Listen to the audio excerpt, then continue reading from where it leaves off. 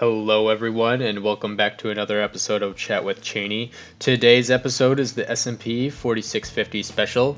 I've got one of my good friends here with me, and a pretty interesting episode, so stick around. Not too smart, just out of school. A teacher's pet and modern fool. Talked about being freelance broke. Is it a busy time of the year for you, or what? It's getting there. We're starting to see a lot of the year-end activity with most finance businesses, and lots of transactions are ramping up. So, deal with all Nice. Well, I appreciate you taking the time out of your schedule to do this with me. I promise it won't be rewarding. So, that. Everything I expected. here we go. So this first thing I just kind of wanted to touch on is this article here by Lynn Alden. Now, for anybody at home, if you're not reading Lynn Alden's research, you're missing out big time. Just an absolutely great analyst. She actually has her background in engineering, so to kind of get a different perspective on a lot of things. Very analytical, but very concise.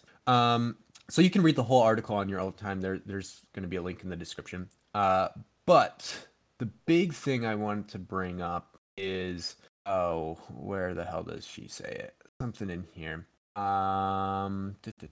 I can find the exact quote. It points the finger at a lot of the supply shortages we've been having and talks about how inflation and supply shortages are pretty much one in the same. Or not one in the same, but how, politically speaking, there's a lot of politicians who are saying it's not inflation, it's supply shortage. And she says, no, that's what inflation is. Okay, so here's the take out of her piece here. She says, that third variable is controversial because it's political. Neither fiscal authorities nor monetary authorities in any country want to take any part of the blame for inflation. So they point heavily towards supply chain issues as being the sole cause of the inflation. Back in the 1970s, they kept saying it was transitory as well due to one-time factors. However, it is important to keep in mind that every major inflationary period is associated with shortages. That's what inflation is. Price inflation occurs when the money supply goes up a lot more quickly than the supply of products and services, and specifically which products and services get price constrained depends on where our weaknesses are, meaning where we lack abundance. Okay, so pretty much the takeaway from this is that all of the nonsense about I guess like all of the government speak about, it's not in inflation, it's just supply chain issues. There's one and the same. Like if you have inflation, it literally by definition means too much money, not enough goods. So the supply chain weaknesses are more apparent. So I think it's just important to keep that in mind when you listen to all these talking heads kind of run you around in this circle. The Fed is probably the worst offender of it. The Federal Reserve, they came out recently and they said a lot of the price issues are relative to the supply chain, but again, they're one and the same issue, so you can't really just point the finger at that. I think that what Lynn, exactly what you were kind of saying, what she's really pointing out is that it's more apparent today than previously we've had, especially with the fact that it's easily recognizable that we have a supply shortage, and then it's easily recognizable that we have an inflation issue. So those two coupled together should be a double issue, except kind of like what she's pointing out is the political side of things. They're not taking blame for part of it. They're pointing it all towards the supply. So right. So it's easy to see that it's not just one or the other right now. I think politically it's much easier if you just go, it's the big bad corporations. Nobody likes them anyways. So if you can just point the finger over there and then you abstain yourself from all responsibility, great. it's pretty much right out of their playbook. So Yeah. The big thing that I kind of liked in the way that she framed a lot of this, because she's got a lot of pretty charts and everything too, and I get distracted by pictures easily, so that's kind of tends to be where I go down. But at the very bottom of this article here, she has this chart of personal consumption expenditure. So she shows from 2012 to when this article was written, which is in August. So I guess I should have disclaimer that in the beginning. It's a little bit dated, but I just think that speaks to her foresight because she was talking about this before, like QVC NBC was talking about it. So the personal consumption expenditure, she looks at spending, personal spending on goods and personal spending on services. And she's got this tweet here from Kelly Evans. And Evans here shows this chart where she says the spending on services has more than recovered from pre-pandemic levels, even though we have a lot of service sectors and industries that are still not 100% open. And meanwhile, goods, massive explosion, more than 20% above the pre-pandemic level. So it's like the equivalent of like a decade worth of growth in personal spending on goods happened in like the span of like 9 months. So I think that's a pretty clear indication that you have all this money sloshing around chasing too little amount of goods and services. And I think goods is probably more obvious because they're more supply chain constrained than the services sector. Although we're starting to run into issues, I would like to see this chart updated maybe in a month or two, because we're having a lot of those labor issues, which I think is in a sense kind of like a supply chain issue, if you think about it. If you do some mental gymnastics, I guess. So, commentary, thoughts, anything? So, like you said, there are plenty of pretty charts in here. And specifically looking at this one, like you said, the growth over the past 9 months has exploded. And that in tandem with people's, I think a lot of it is kind of the shock that they've had. Speaking at a personal level of like, toilet paper, great example. It was off the shelves for months. Why? Because there was a scare, and that scare led to a shortage, and that shortage led to supply increase, and it's a never-ending cycle. I think COVID had a lot to play into this, but I think it was also something that, in general, the bubble of goods and services, I think, was rising in terms of what was out there versus what, generally speaking, people had actual income for. And to your point, there's a lot of money sloshing around right now. So do you think that a lot of like the supply chain issues and the kind of, I guess like the situation that we're in maybe was aggravated by COVID, but we'd still have these issues if it weren't for COVID? I think it was inevitable in the end, because as you see, specifically speaking in terms of the United States, we've always been a consuming country, in that we've consumed way more goods than we've made. And it's coming to the point where we're consuming more than we probably will ever even obtain to make for ourselves. So we're very dependent on foreign countries. Mm-hmm.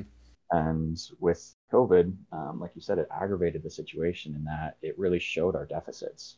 It showed where we're not able to rely on ourselves in specific scenarios, and that we have to heavily rely on other countries. Right. And that's a good or a bad thing, depending on what way you look at it. But in the end, we don't have a system in place to cover ourselves when our supply is higher than, when our demand is higher than our supply. So it leads to issues of shortages. And I think that's kind of the bubble that the United States is in right now is, oh shit, we don't have enough. And we need it. So what do we do? So I think it was inevitable. And this was, I don't want to say a good example of it, but probably something that we needed to see eventually. Yeah. So you sounded a lot like Peter Schiff, because he has the same kind of, and Chris Irons also they have the same kind of look where their take essentially is you can't have a successful economy indefinitely where you consume more than you produce. Right? Like if you think about economic productivity, you have to produce something in order to be a successful economy. And we don't produce anything. Right. Hollowing out our manufacturing base over the last couple of decades was not a good move in the long term. So now we're kind of dealing with the repercussions of that. To your same point about like if you don't produce something, you create structural weakness for that product or anything. And that doesn't mean that you're necessarily going to immediately have price spike or a price volatility in that product. It does put you at risk for it. I think back to oil. I know like the oil crisis of the 1970s, where kind of we rationed like gasoline and stuff like that. If you reduce the supply that's produced domestically, you create a risk for those kinds of situations. And so I think that what we're experiencing today is a lot like the rationing, or I guess not the rationing, but kind of the issues we had with the oil crisis back then, but with a lot of the other products, because since then we've transferred the production of not just oil, but a lot of other products overseas. For a number of years, the number one export of the U.S. has been the U.S. dollar. We just pay everybody else for products, and it's catching up to us. So I don't know. Interesting stuff. Again, if you're not following Lyn Alden, you're not getting her research. Highly recommend it. She's got free stuff on her website. She does have like some paid subscriptions. All of it's good. It's very worth it if you do decide to become a member. If not, the free content is probably better than you'll ever get from JP Morgan, in my opinion. So I would say go give her a follow, or at least check out what she's publishing, because it's really good stuff. Okay, so real quick, I just wanted to switch gears a little bit, and I'm going to spring this on you because you have no idea what this is. But Barry Schwartz, ever heard of him? Sounds familiar, but give me a little background. Okay, so I'll just read his Wikipedia page here, because Wikipedia is the most reliable source of information. So born August 15th, 1946, says he's an American psychologist, and is the Dorwin Cartwright Professor of Social Theory and Social Action at Swarthmore College since 2016. Visiting professor at some very small schools such as Berkeley in California, Oxford, just some 2-year programs. So he has written a bunch of books, papers, this and that and everything. But I want to talk specifically about his book published 2004, 2005. It's called The Paradox of Choice: Why More is Less. And he talks about very brief, like Cliff Notes overview. He talks about the downside of having way too much choice in industrialized society. As an example, like you go into an ice cream parlor and this is the ice cream story. Yes. So they've got, all right. They got vanilla or chocolate, and you might be able to pick which one you want out of vanilla or chocolate and be pretty happy with your choice. But if they've got 300 different flavors, you're much less likely to make a choice quickly. Or even if you do make a choice, you may yes, because you've given up the opportunity cost of 299 other flavors. And basically what he's saying is that you have what's known as decision paralysis involved, where you just don't make a choice. You also have this issue where your expectations go up as you increase the amount of choices you have. So essentially, you'll never be satisfied because you have too many choices. Okay, so you're saying, wow, that's great. That has nothing to do with finance. You'd be correct. But I want to talk about specifically managed retirement plans, where the client is not financially involved at all, they're a cop or a firefighter or a teacher or whatever, as a retirement plan, they have to choose what funds to put their money into. They're presented with 50, 60, 70 different funds. So the problem I've noticed with a lot of clients is that they have no idea how to evaluate the funds, nor should they. It's not their job. So shame on whatever employment they're working for that's not helping them choose. And two, there's way too much choice. There's too much choice. And he actually, in his book, talks about this this kind of snippet specifically, where he says that as the amount of choices you have for retirement allocation go up, the lower the participation rate out of the pool of employees is. So he pretty much says that as you add more and more funds, you get a decreasing participation rate, even if there is, like employer matches, or they want to invest, but it's just too overwhelming. They get that decision paralysis. So that's a major problem. And the biggest thing I think that is not really talked about in finance these days is the fact that an advisor or something like, if you have an advisor, that's great, but if you don't, work just expects you to make those kinds of decisions on your own, and be happy with it, even if you have no idea what you're doing, which means a lot of people just don't do it. So I don't know. Do you have any experience like that? Do you have any family members or anything like that? Or do you have any experience yourself where people just don't participate because it's overwhelming? Oh, all the time. There are so many instances where you have at work. It's most common. I obviously, me, and I'm involved with my finances. I like to understand kind of what's going on, and I ask a lot of questions. At work, I see it very often. I'm very open about talking about finance. I'm very open about talking about my personal situations and what I'm dealing with and what I'm choosing to do. And at work, I see very often that somebody says, "Oh, it's too confusing. There's too much out there. I don't know what to do, so I'm not really doing much." And, or, "Oh, it's too confusing to get involved into 401ks and retirements right now, so I'm just kind of doing the bare minimum." Which is crazy considering the line of work that you're in is. Yes. I mean, it's not perfectly financed, but it's pretty closely related. Still, right. Yeah. Yeah. So to see that in your line of work versus, the cop, the teacher, the fireman, who's also having that same issue, I'd imagine the rate of participation is even lower for them. Yeah, probably because a lot of it is you think because you're in the finance world, you just know enough to do enough, sort of thing. But you doing, and I'm using air quotes here, enough is the exact same as somebody who isn't in the finance world and is just doing the bare minimum. And sometimes the bare minimum isn't even enough because like you said, the employer doesn't help you. And in college, I actually was given the opportunity to read a book called Nudge. I don't know if you've ever heard that. Nope.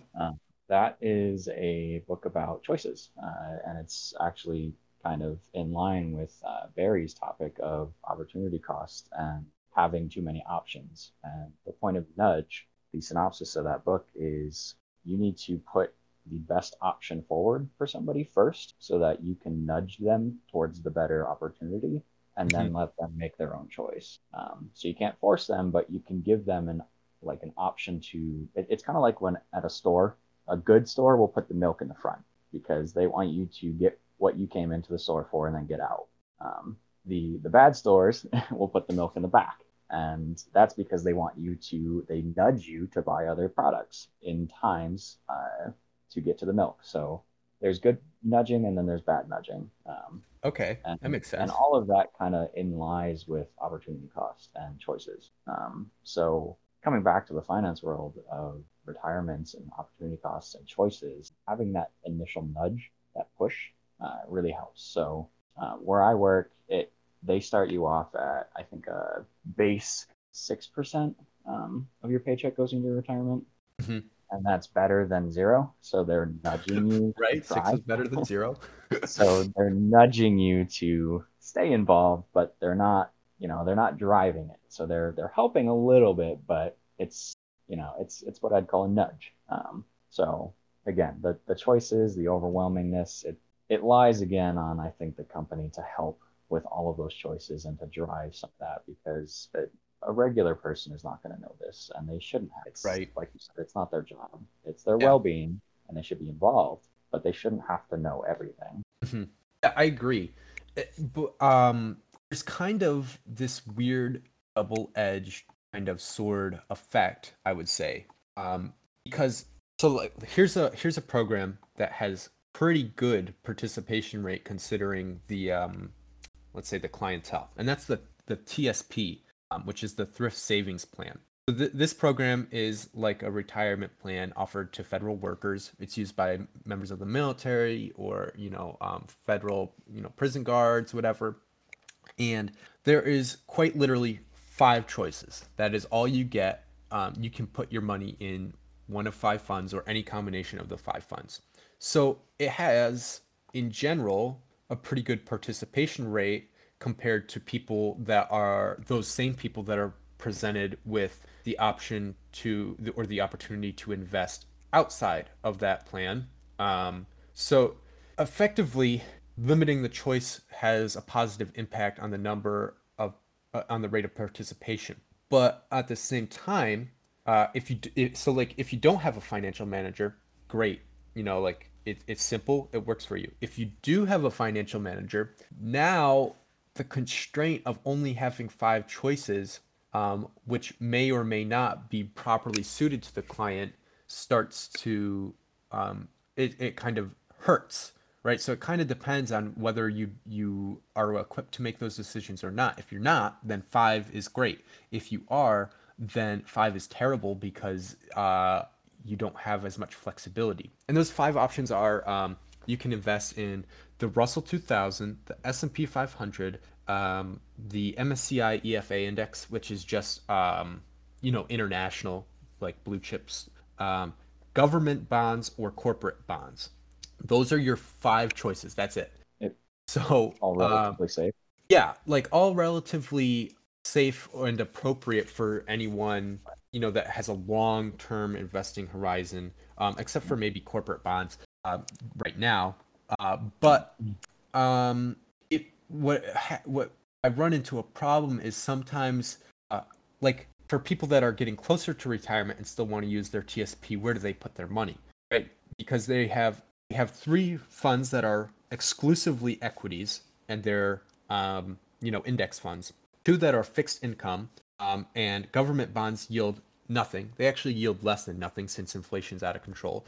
And corporate bonds also have a negative real yield right now, which is crazy. You are paying money to take default risk.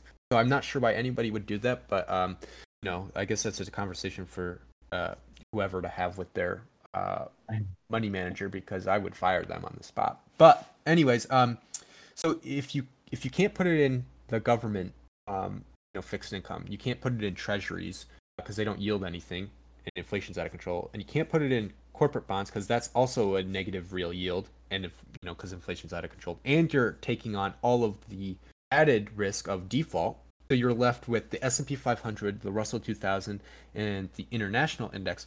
Well, now you're down to just equities. And if you're going to be retiring in 3 or 4 years, all equity portfolio is probably not appropriate for you. So now you have this limiting of choice that's kind of negatively impacting you, because there's no alternative. You can't put any money into gold. There is no value fund. There is no there's nothing special or unique. It's just those 5 now narrowed down to 3. So I don't really know what the solution is, because in an ideal world, everybody would have some kind of idea of what they were looking at and what they were doing. In a slightly less ideal world, everybody would have a financial advisor, and then the tier below that, I guess, is the world where we live in today, where you have the opportunity to get a financial advisor, but it's expensive, and most, like 9 times out of 10, not necessarily worth it unless they're actually going to do a good job, which is very hit and miss. And if you don't know what you're looking at in the first place, you're not going to be able to evaluate how your financial advisor is helping you.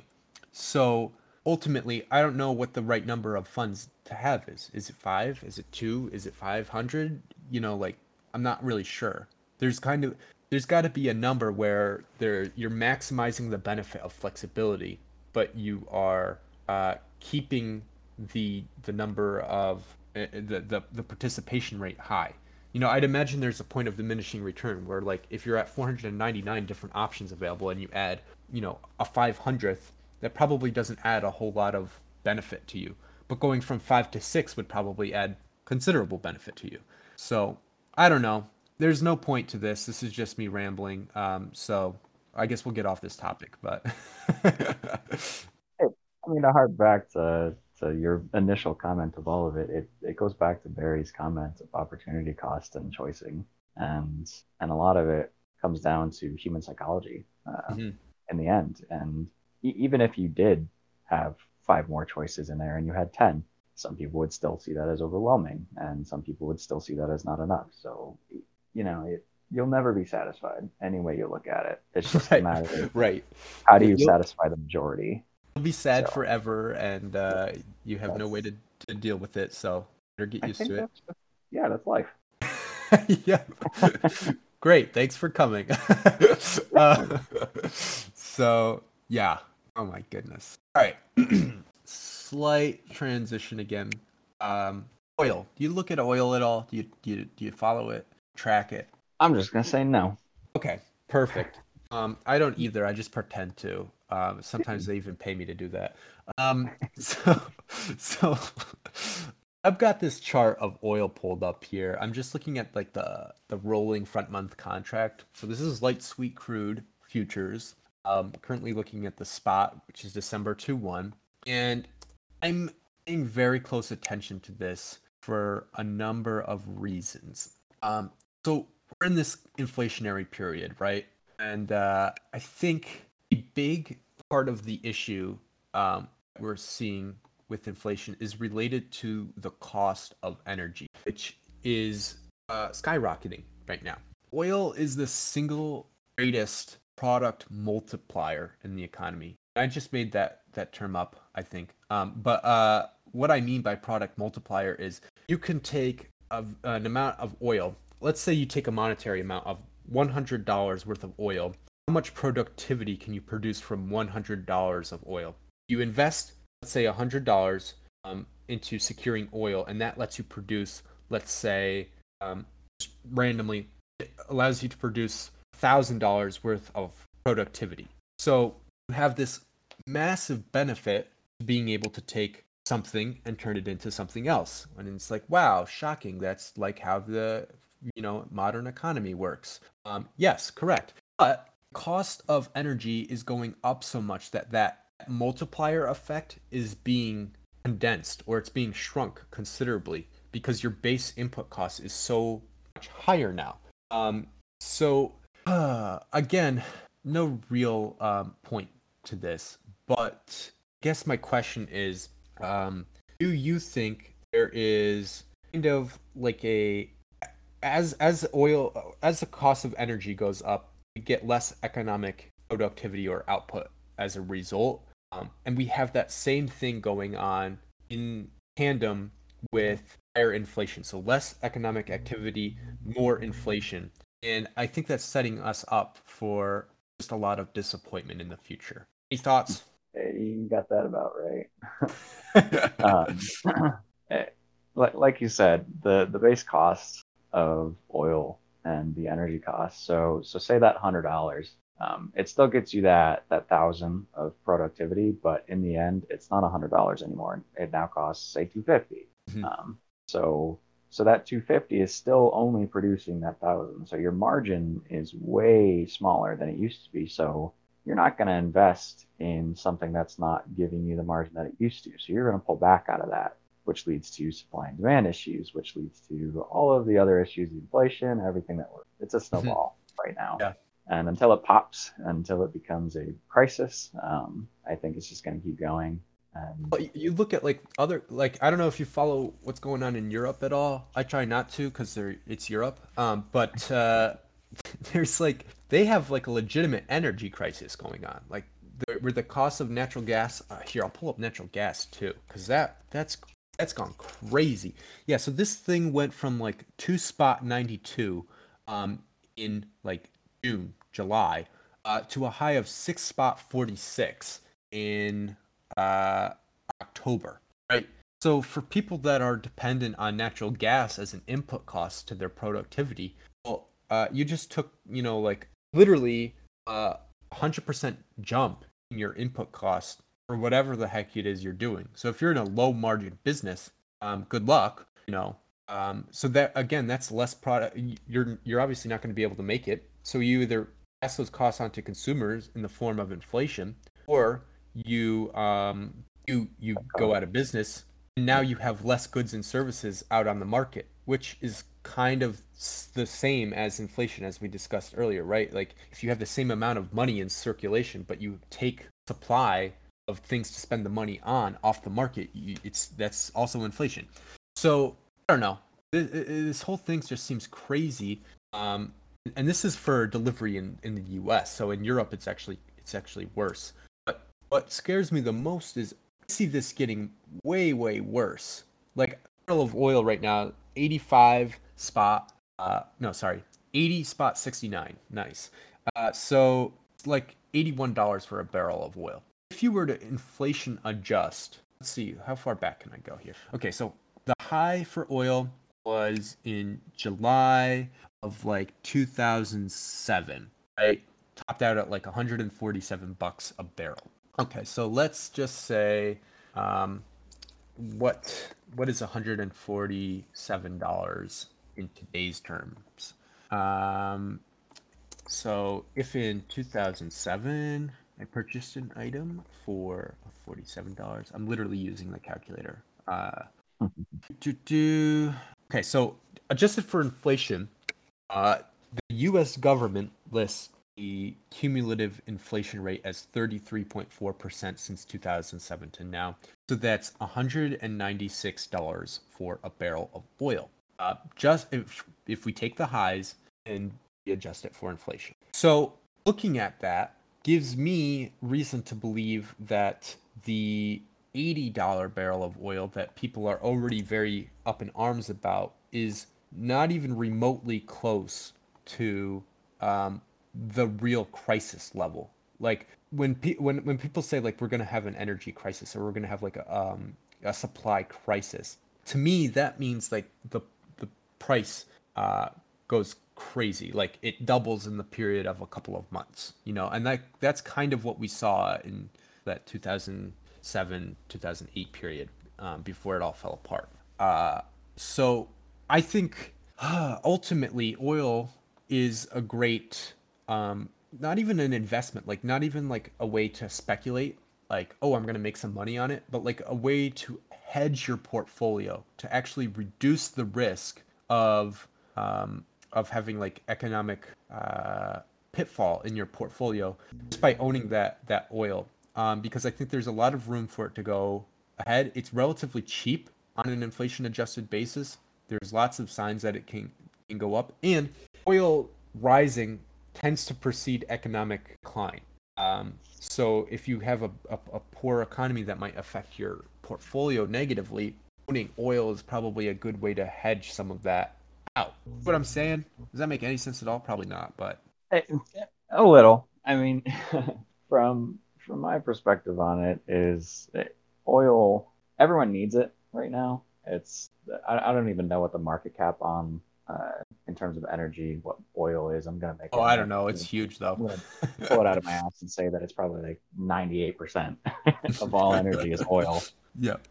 So everyone needs it, and I think that that's part of another topic of discussion, just energy in general, and the cost of oil and the cost of other energies like solar or wind. Is we've had so long to invest in oil that it's so, what I would say, cheap to make now. It's so cheap to get in terms of what it used to be, and we have greater supply because we're able to get even more efficiently. So we've had so many years to invest in oil, and now we're hitting the crisis of, oh, everyone needs it. We have energy issues and whatnot. Well, I would hope that maybe this sparks a trend to start investing in other energy sources and starting to make them cheaper and make them more amenable. Not to necessarily replace oil, but make your portfolio of energy diversified for Yeah. instances like Yeah. so. Well, to speak to that point of like to replace or not to replace, here I sent you this chart here. Check this out. This chart, it pretty much shows that when we create new ways of generating energy, it's the very first chart on this site. We don't eliminate the use of the previous form of energy, right? Like, Right. so we just kind of stack it on top of whatever we were already using because we constantly need more and more energy. Like if you think we're about, consuming even more. yeah, so like when we discovered like, oh, oil exists and we can use that, we didn't stop using coal.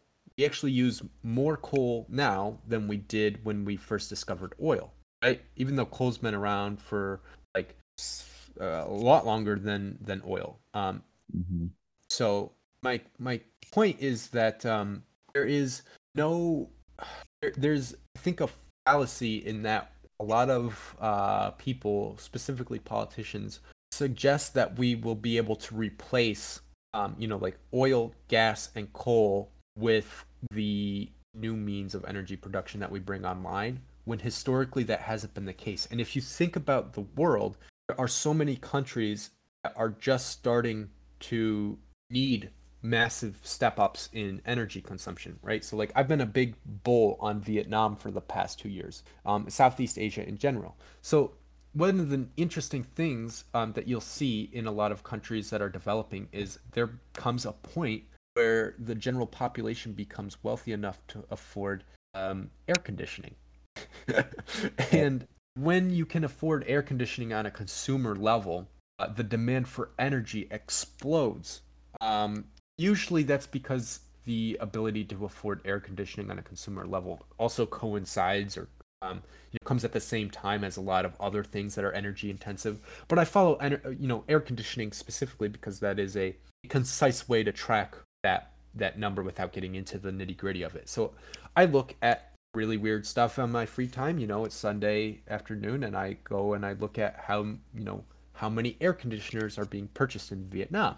And people think I'm weird, and that is correct. But the point is that there's like an S curve, right, where like you don't really need a lot of energy as an undeveloped country or society because you don't have a lot of like electronics or a lot of like industrial production going on.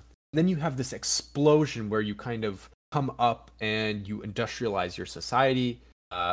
Consumer demand rises all at once, kind of like a la Industrial Revolution in the 1800s for the U.S., right, where our coal demand and our oil demand exploded.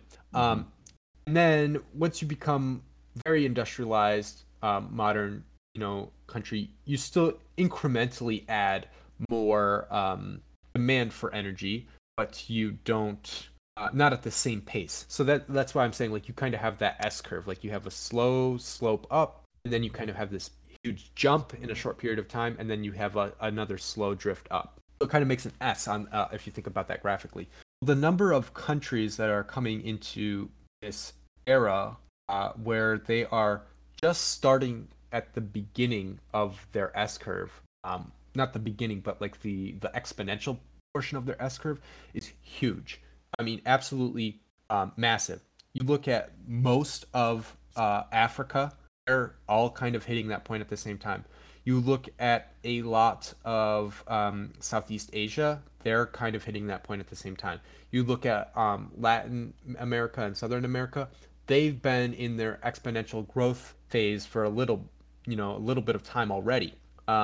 So my outlook on energy is that we're going to need more of it, not less of it in the future, which seems so obvious and rudimentary when you say it out loud. But then you look at the political action that's being taken, and they're villainizing, energy producers. And there's no spending, there's no capital being allocated to energy producers these days, unless it's green energy, which is great.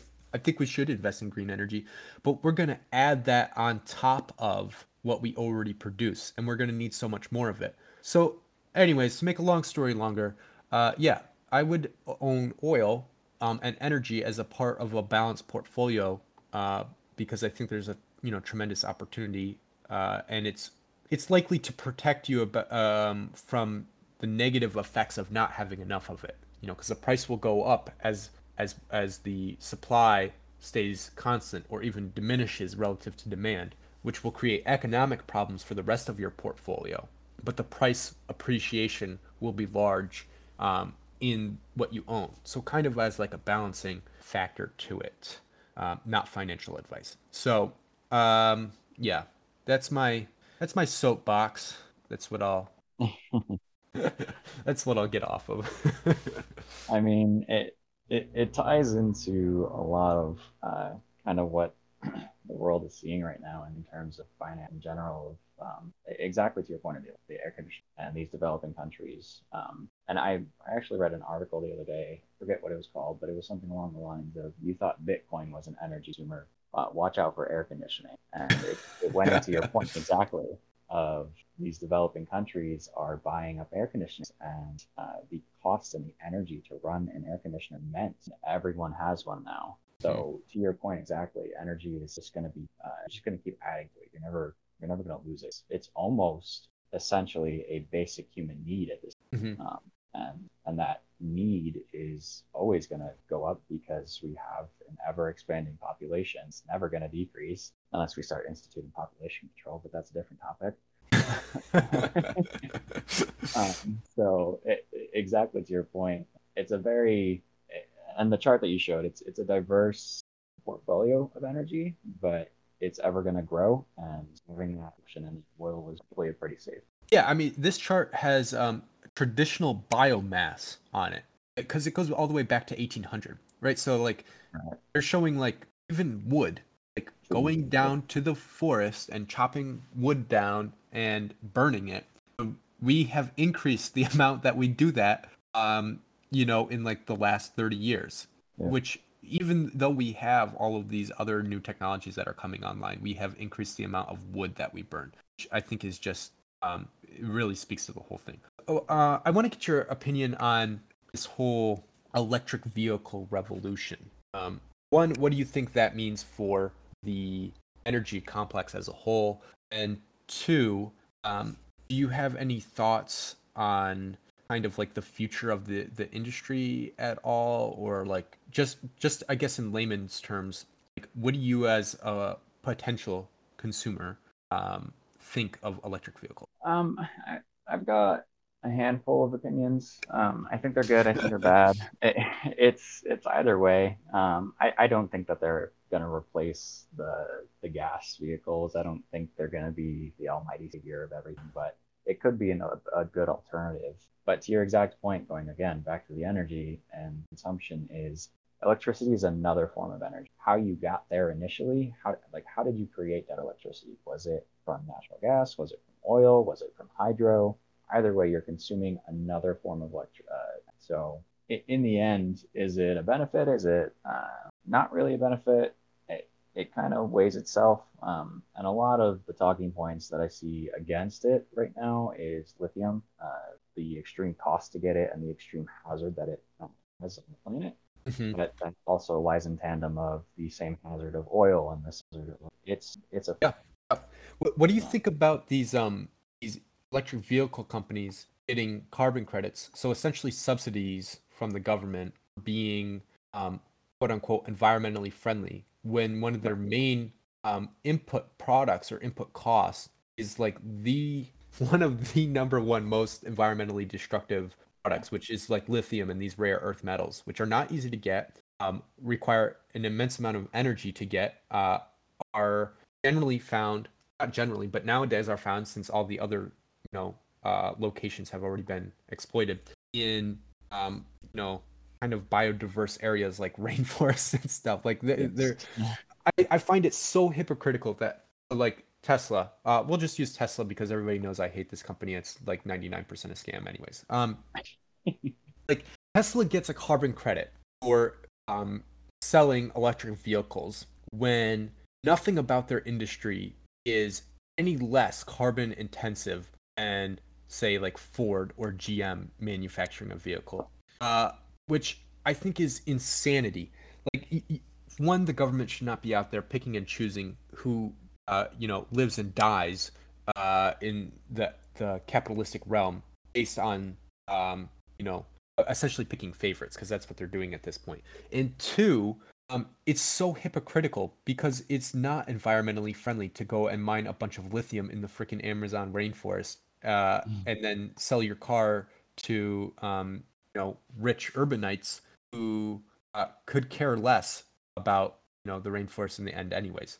I don't understand how that doesn't get talked about. I don't understand how there isn't concern over that from people who claim to be concerned over it. But It's greenwashing. The government is making them look good because they're investing in green, air quotes there, energy, and they're putting a good value, the greenwash face forward, to what consumers see on the front, and that's just it. Is most people don't understand where batteries and lithium come from. They don't understand the impact, and those that do are using it to defend oil, and that defense is not valid because oil again is dirty too. So no matter what way you look at it, energy in general is dirty, and it's just a matter of what the consumer sees up front. And they see electricity as clean because it doesn't create smoke and it doesn't smell bad.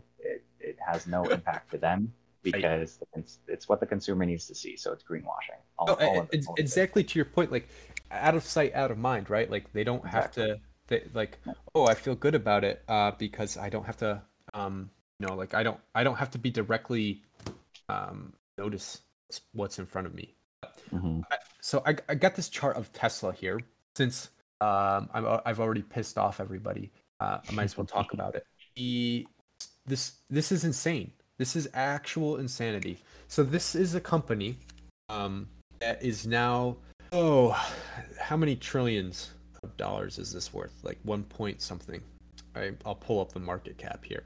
Okay, $1.02 trillion. Okay. So let's look at the market cap of Ford. 77 billion. Again, this is what I don't understand, is that from a fundamental point of view, something's clearly not right here.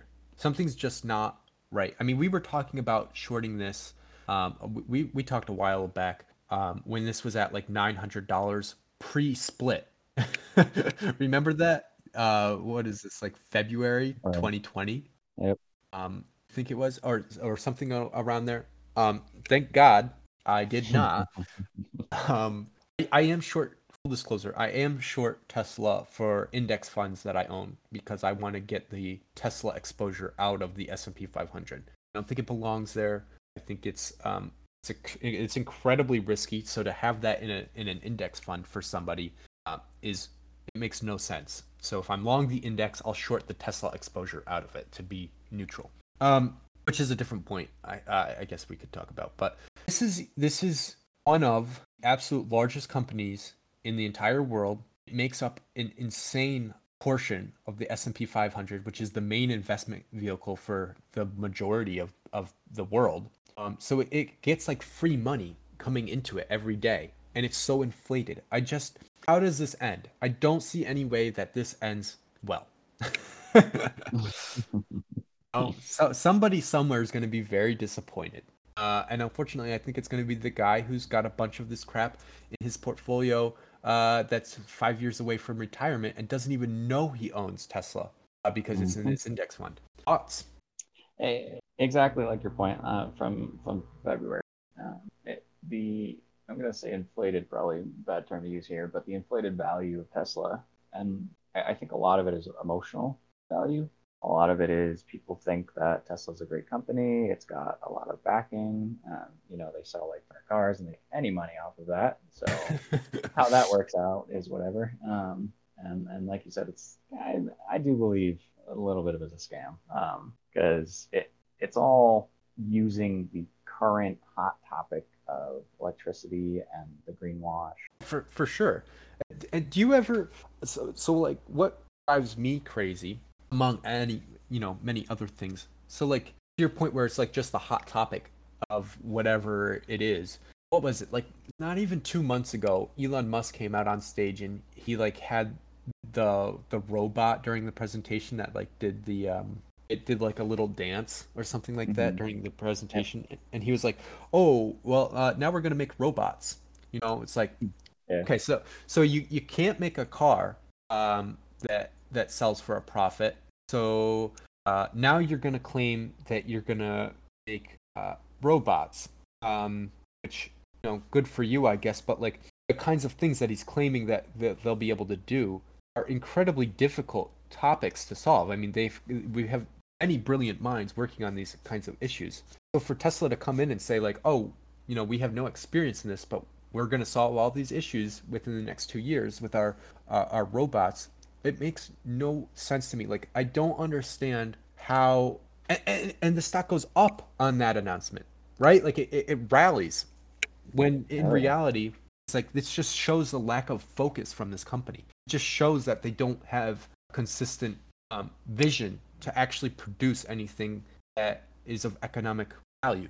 Oh goodness. So like, imagine if Kraft Heinz came out and said they're in addition to producing all of their products, their mac and cheese and their ketchup, they're also going to start drilling for gas, right? Like they're not related. So yeah, you could make money drilling for gas, but should that be your primary focus as a consumer foods, consumer brand company? Probably not, because your management team is not experienced in that and it's not focused. But at least Kraft makes money. Like at least they have the part of their business that they claim to be, operating under control to the point where it makes money, like a lot of money. So for Tesla to come Who out, doesn't love Kraft mac and cheese? yeah, Who exactly, doesn't love Kraft? exactly. So I don't understand how does it rally off of this announcement? Whatever. I'm probably gonna also have people who don't like me for saying that Elon is he's a swindler.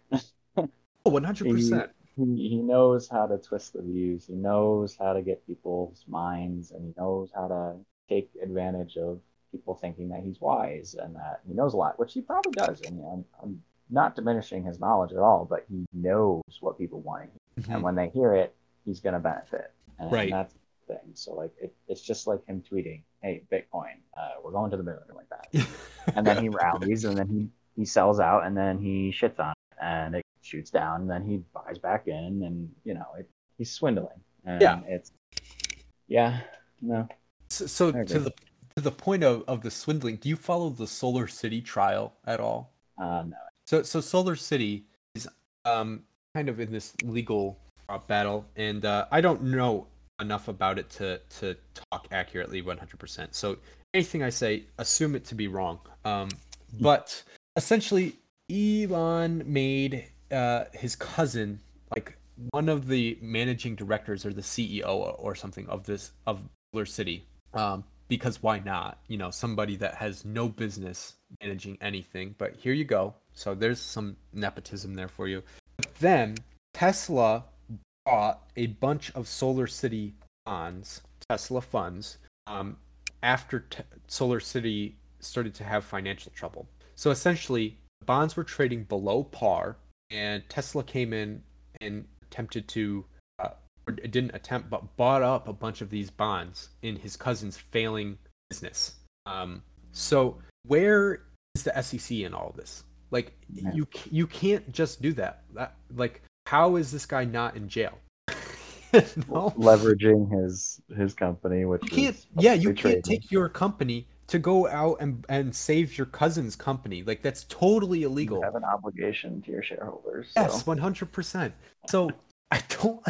Again, I've said I don't understand like a million times, but I just don't understand. It's mind-boggling that this is allowed to happen, and there's nothing. There's silence from the SEC in terms of this. I mean, like, yeah, there's a court filing going on. There's a hearing and everything. But like, it's not to the scale that it should be. And this has been going on for months. So at the same time that this court hearing is going on, Tesla has like added, like $400 billion in market cap to the company. So clearly nobody cares. Or at least the people that are buying don't care. Oh goodness. All right. Moving on before I piss anybody else off. Okay. First, last topic that I've got on my mind. And then nobody's listening anyway, so I was going to say people can leave, but nobody's here. Okay, so people keep sending me these financial advice on TikTok. Have you seen any of these? I love those. Oh my god. I need to make like a compilation of these. It's incredible. It's shocking how foolish I've been, because apparently there's so many good strategies and just free money everywhere I was gonna say, these TikTok influencers have figured out. So you don't need a degree. I greatly regret my my investment. yes, my personal investment of time learning all this crap, when I could just go out and buy Dogecoin or Shiba Inu or whatever the heck they're hawking that day of the week. Any thoughts on the financial, let's call it the financial TikTok revolution? Let's call it a revolution. Oh, I've definitely seen some of them, and I definitely do stick around to watch them because I'm curious what people say and how they get away with some of this stuff. I love the ones where it's like how I became a millionaire in less than 2 months, and it's like, look at all these stocks I traded in. Or one of my favorites is Mommy and Daddy gave me $100,000 to play in the stock market, and I lost it all, and here's how I lost it. I'm just like, cool. I love this stuff. Yeah, well, because like it's no different than somebody saying, here's how I became a millionaire in 2 months, and then it cuts to the scene of them, standing at the roulette table for 3 hours. Yep, exactly. Like that's the reality of the situation. But my biggest issue is I have clients, right, that look at this stuff and they say, why would I ever pay you anything when Joe Schmo off the street is blowing you out of the water? I could have been a millionaire 3 times over by now if I just gave my money to the TikTok financial influencer, Yeah. Which, so I think like a lot of this is kind of hurting the industry, which it is what it is. Like if the industry were better, maybe it would be more thriving. If financial advisors were better, they probably wouldn't be having to compete for this. So it probably speaks to kind of the lack of quality in some of the industry. But the other thing that I think it is very interesting is that the consumption of media has been condensed. To in just 7 seconds. Yes, in just the last couple of years. I mean, it used to be news, right? So like what used to move stocks was QVC, NBC, Jim Cramer would get up on Mad Money or whatever and say, oh, you got to buy Bear Stearns, right? And it'd move Bear Stearns or whatever. And then it shifted to kind of more like online articles where people would write an article and people would read the headlines or whatever and go out and buy or sell a stock. So that would move it. Then we moved to tweets. Somebody tweets about it and it starts moving the stock. And so, your 240 characters or whatever is now changing the market cap of something by a couple $100 billion.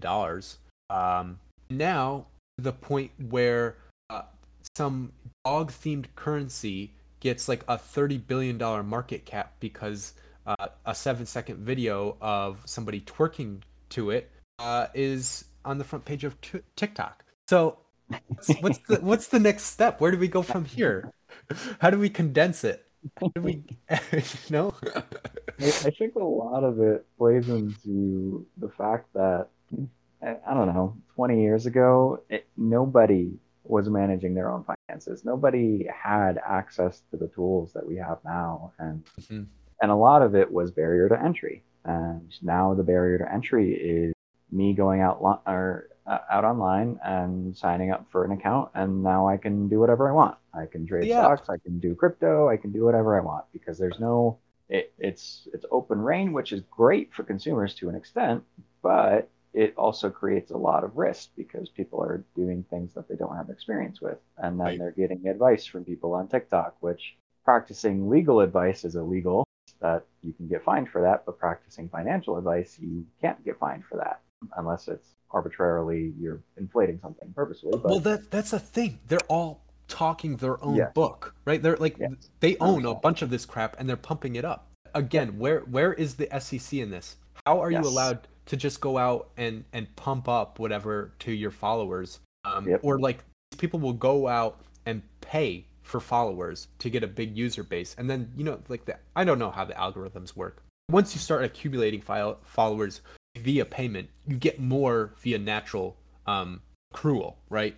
right, And so they're like paying to pump their own positions, and these are these like crypto and specifically, like these are so small to start off with that any amount of money, real money, can move them in a big way, because there's only their market cap is what, $5 million or something like that. Well, if you've got hmm 6 million followers and the market cap is 5 million, well, all it takes is your followers putting in even if only 30% of your followers take you up on your advice and put in $100 to this thing, that's gonna move it in a big way. How is that how's that being allowed? Like, where is regulation? Because we used to have it. yeah, I don't quite understand that. Add it to the list of other things I don't understand. But yeah, that's the world we live in. So, yeah. uh, And so one last point of like how are people doing this?